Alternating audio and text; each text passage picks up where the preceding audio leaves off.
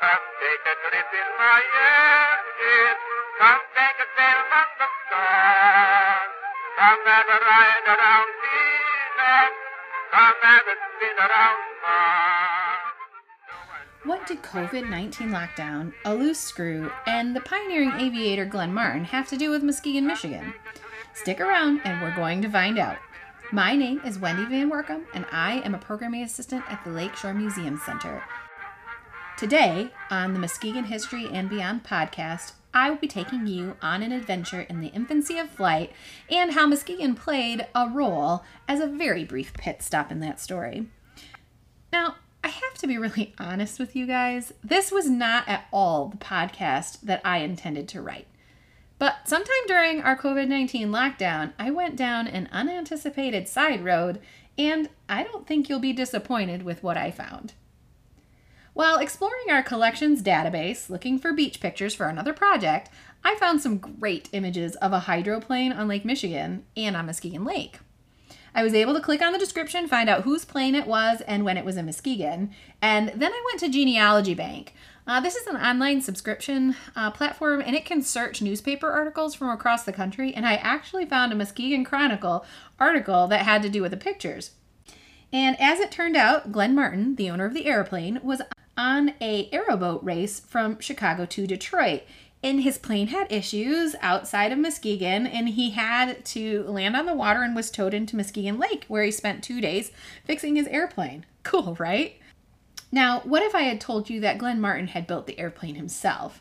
And what if I told you that these demonstration flights that he did while he was in Muskegon were the first flights in Muskegon ever? But before we get into that story, we kind of have to ask the question of why the race was even held in Midwest and why Martin, a Californian, got involved in it in the first place. So, men and women really have been interested in flight and fascinated by the heavens for a really long time. On November 21, 1783, the first manned and untethered balloon flight happened in Paris. Now, through the years, balloon flights continued to happen after this, but no matter how much people tweaked or tinkered with balloon design, balloon pilots still never really had much control about where they went. But all that changed in 1903 in Kitty Hawk, when, on December 17, the Wright brothers' craft stayed airborne for a few seconds. This was the first powered and heavier-than-air flight in the world. And after this, aviation fever took over. Chicago became a hotbed of aviation due to a number of interested and financially well-off people. Also, it became a hotbed due to the World's Fair in 1893 because in conjunction with the World's Fair, a conference on aerial navigation was held. During that event, Alexander Graham Bell actually said that the flying machine would be an accomplished fact before the end of the century, and at the most, before the end of 10 years.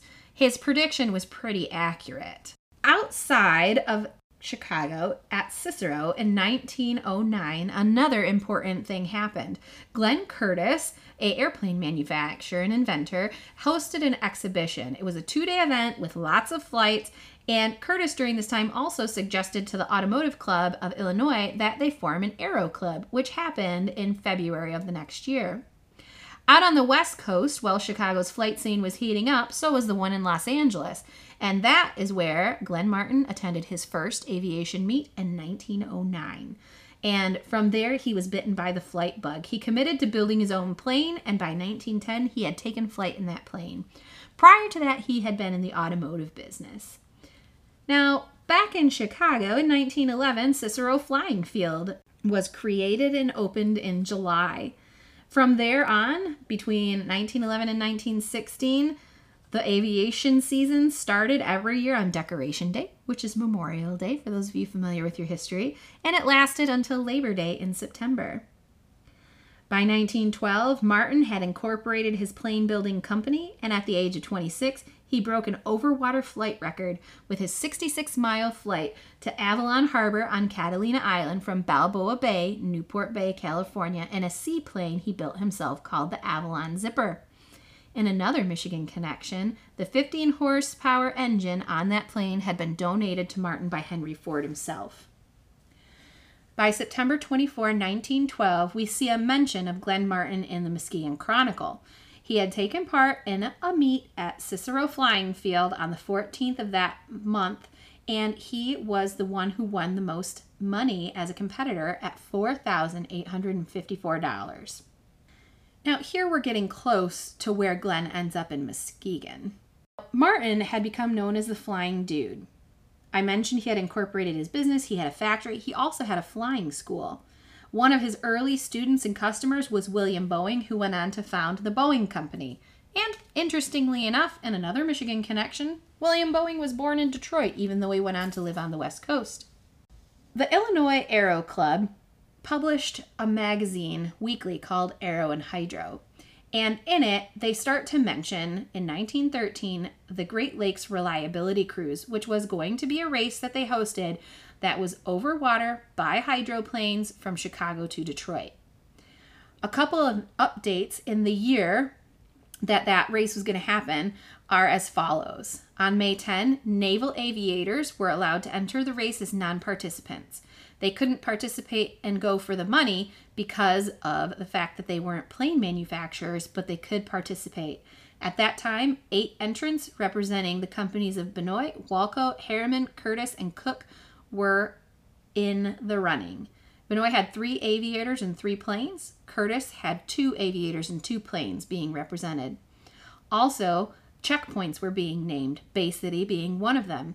Their interurban line was expecting to carry as many as 25,000 people on the arrival and departure days of the aviators during the flight. May 31, 1913 announced that a silver trophy was being built that was 2 feet high and 8 inches wide. At this point, we know there were 11 entries. June 21, 1913, we know that they were expecting 3 more entries, and the article also notes that 8 of 12 entries were being made ready for transport to Chicago. Now, you might think that people were going to fly their planes to Chicago, but it was actually not uncommon for them to come by railroad. It also states that July 1 was the drop-dead date for entries to be ready, and the fact that these new craft, which were half airplane and half boat, had never been seen in the waters in this vicinity, despite the fact that they have been flown thousands of times in other parts of the country.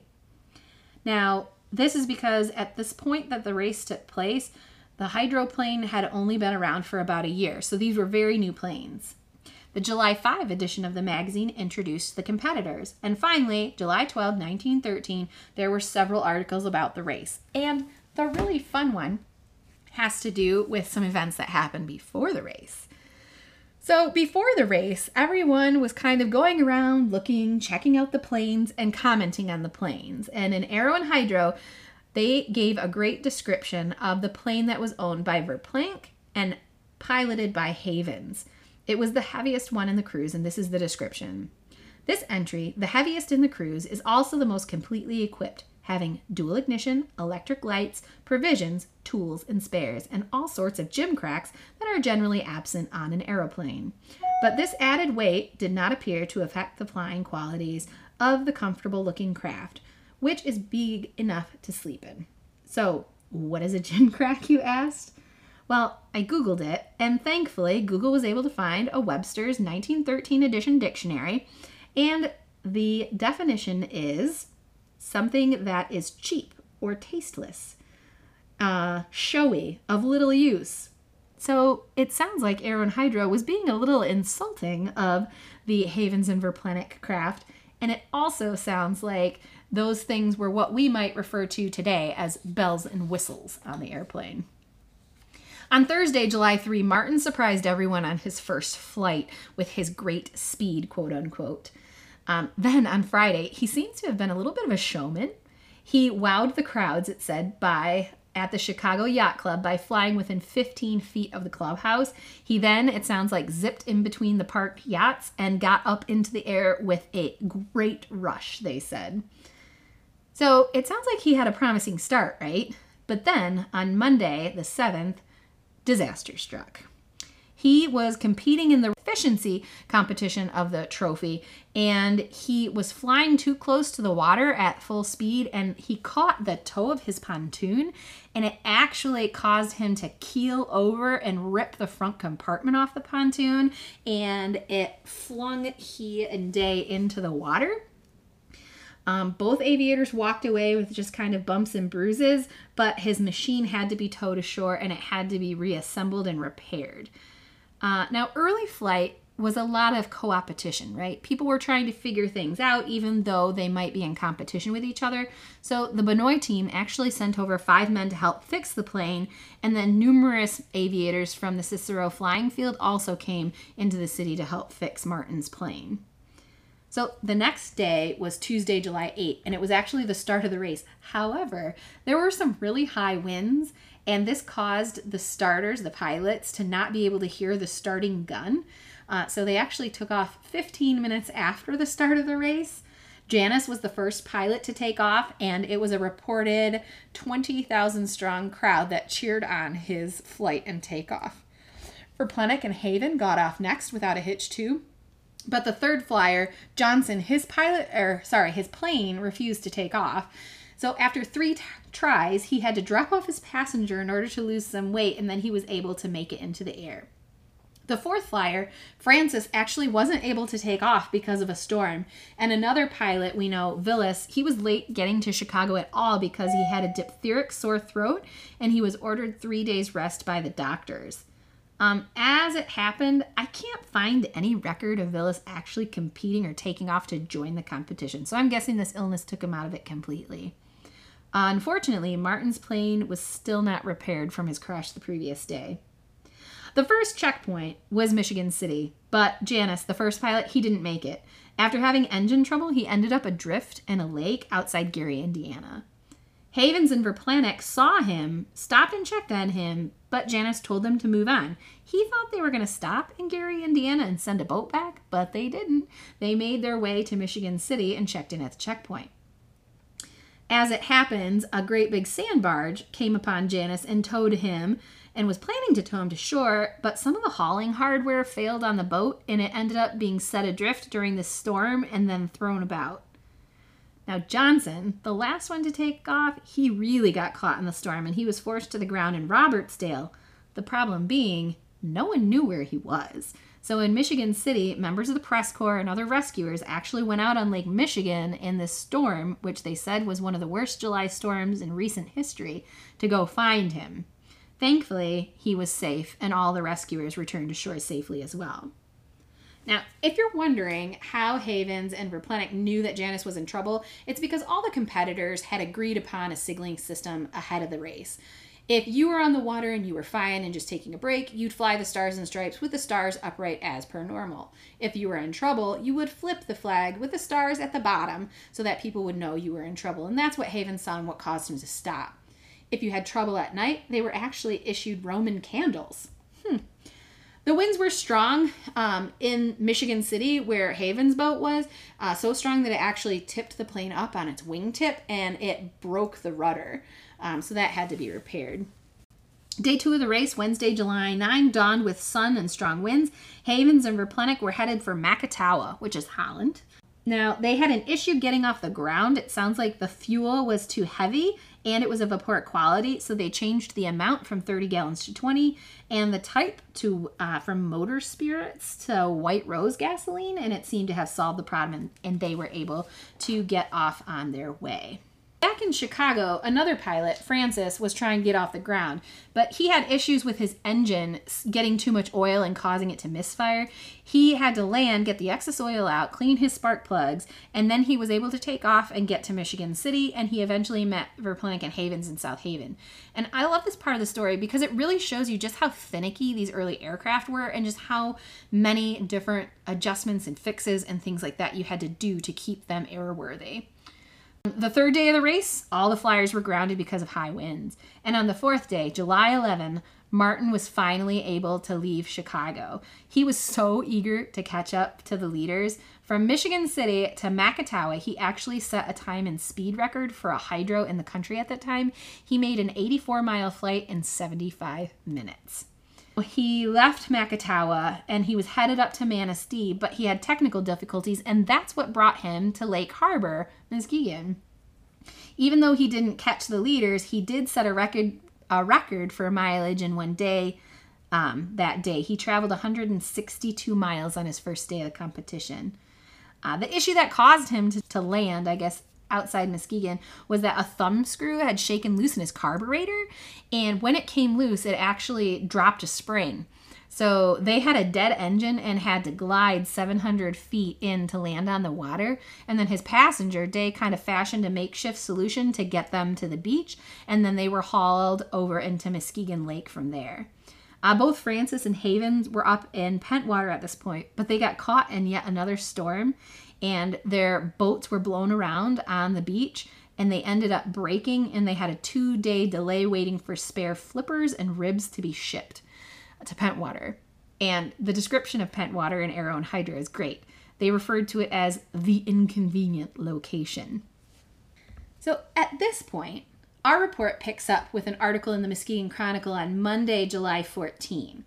And it states that Francis was in Pentwater and that he was saying he couldn't continue the competition due to engine trouble. And we know that on the 14th, Havens and Verplanck were in, I believe it was Charlevoix. Now, it also says that at 12:30, after spending 2 days in the city being Muskegon, that Martin safely left for Pentwater. And then at the very end of the article, it has this fun little mention.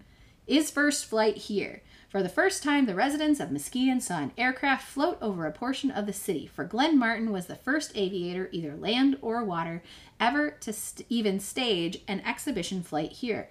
Both Havens and Francis flew over the piers at Lake Michigan Park on their way north Friday, but neither entered the channel and came into Muskegon Lake. Martin made a pretty getaway today.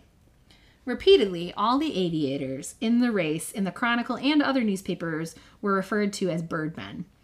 We know that during his stay, the plane was towed to the beach directly across or opposite from the tennis courts at the country club, and that following the repairs made to the plane, Martin went up and did a 20-minute exhibition flight around the yacht club and the country club.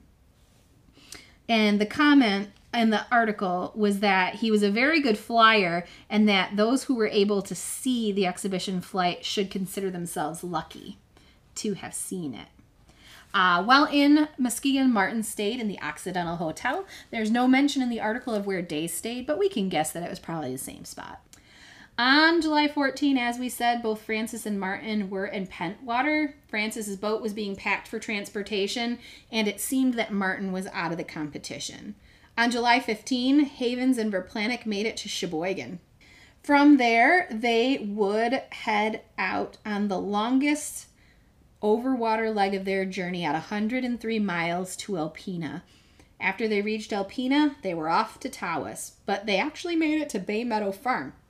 And the reason they got there was because they saw a bonfire and it was almost dark, and so they decided to land. On the 16th, they made it to Bay City, but they were plagued with another nasty storm, and so they decided to stay put. Then finally, on the 17th, we get a really impressive and harrowing story. The conditions weren't great for flying, but they decided to go up anyways, and they started down Saginaw Bay, and yet another storm came up, and this is how Havens described it in the Detroit Free Press. We witnessed the most beautiful scene I ever saw, said Havens in describing this portion of the trip. We left Bay City and a big storm was brewing, and as it gathered, we pointed the boat's nose up and got above it. Below us, we could see the rolling clouds and flashes of lightning, but the water and the ground were completely hidden as though by a great black curtain. Above us was the sun, so that we knew which direction the earth must be. The variable air currents rocked us and the boat plunged like a small craft on a rough sea. Below us seemed nothing but darkness except for the flashes of lightning indicating a storm, and above us the sun beat down mercilessly. We did not seem to be moving at all, although the hum of the motor indicated that we were going at a rate of a mile a minute. But that's the way it seems, though, up in the air. You can't tell whether you're moving or not unless you can see an object which is not moving, and up there was nothing but sun and sky. Finally, all of a sudden, the motor stopped.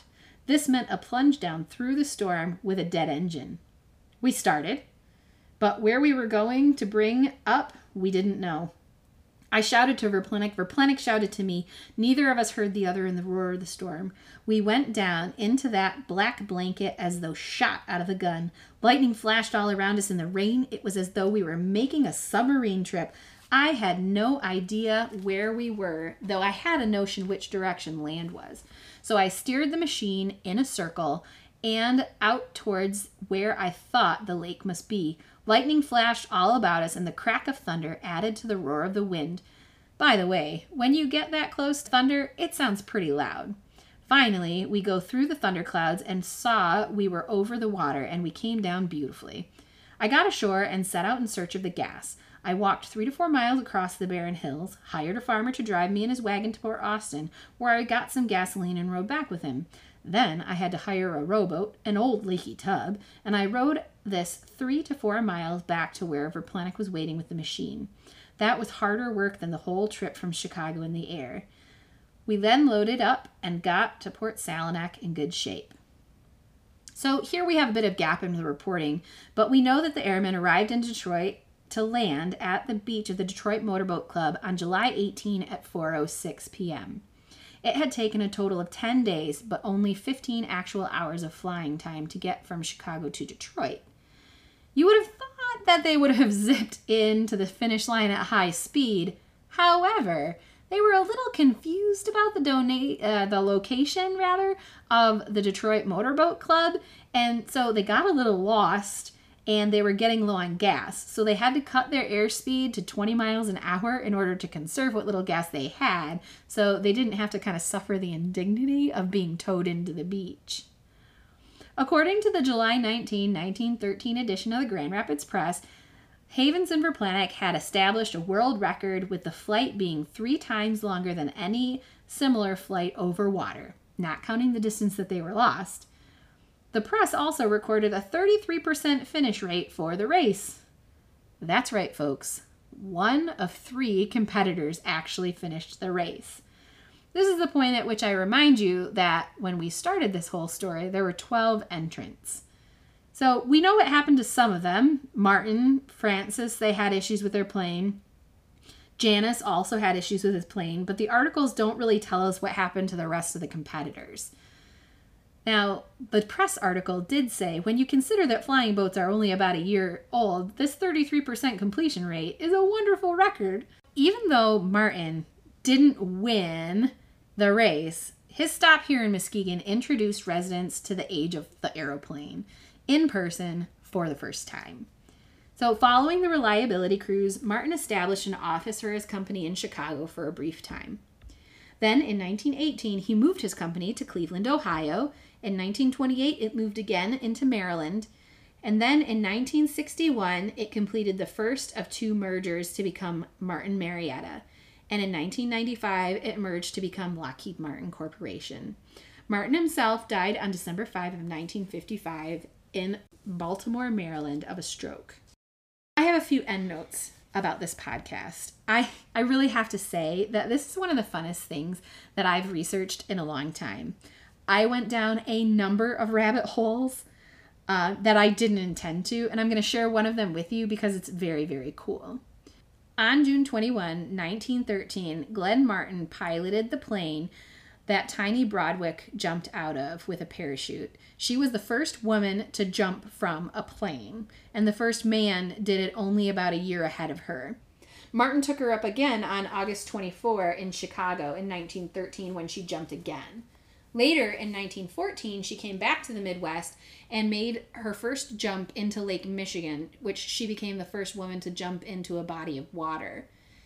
She was also, incidentally, the first person to complete a free fall. However, it wasn't intentional, and therefore she doesn't get recorded as the first person to do so. What had happened was her static parachute line that was attached to the plane and pulled her chute out got wrapped around the tail of the plane she was jumping out of. Now, she had already jumped at this point, and the line was tangled and she was stuck. Instead of panicking, she cut the rope and then later pulled the shorter rope to deploy her parachute manually.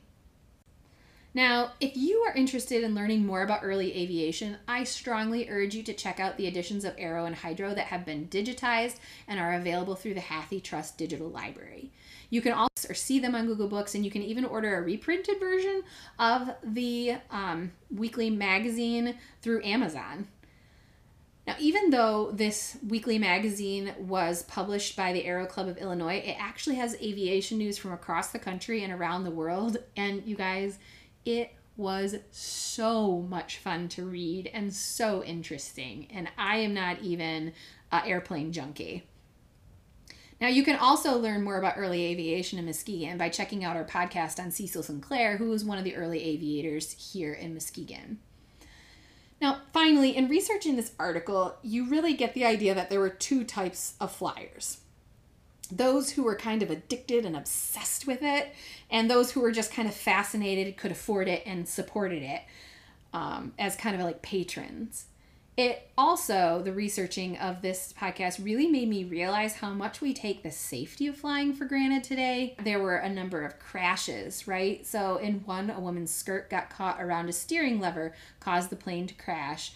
The September 1912 race, we hear about Martin winning. There were 5 other aviators mentioned in that article. By 1916, 2 of those other aviators had died in plane crashes. Hugh Robinson crashed 15 times in his career and survived all the crashes, and we know Martin crashed at least once. These pioneers in aviation went up into the sky at great risk to themselves and to their investments in flying technology. So to say that you would have to love it would really be an understatement. I've got 2 quotes from both, one from Tiny Broadwick and then one from another pilot from World War II that kind of sum up people's fascination with flying.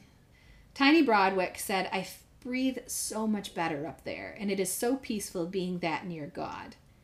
And then John Gillespie McGee, the World War II pilot, wrote a poem called High Flight, and this is just one passage. "You have not dreamed of, wheeled and soared and swung, high in the sunlit silence, hovering there. I've chased the shouting wind along and flung my eager craft through the footless halls of air." I want to thank you so much for joining us on this episode of Muskegon History and Beyond. Next time you see a plane in the sky, think of all those early aviators like Martin who made it all possible. Come take a trip in my engine. Come take a sail on the storm. Come have a ride around Venus. Come have a spin around Mars. Show us where we're living.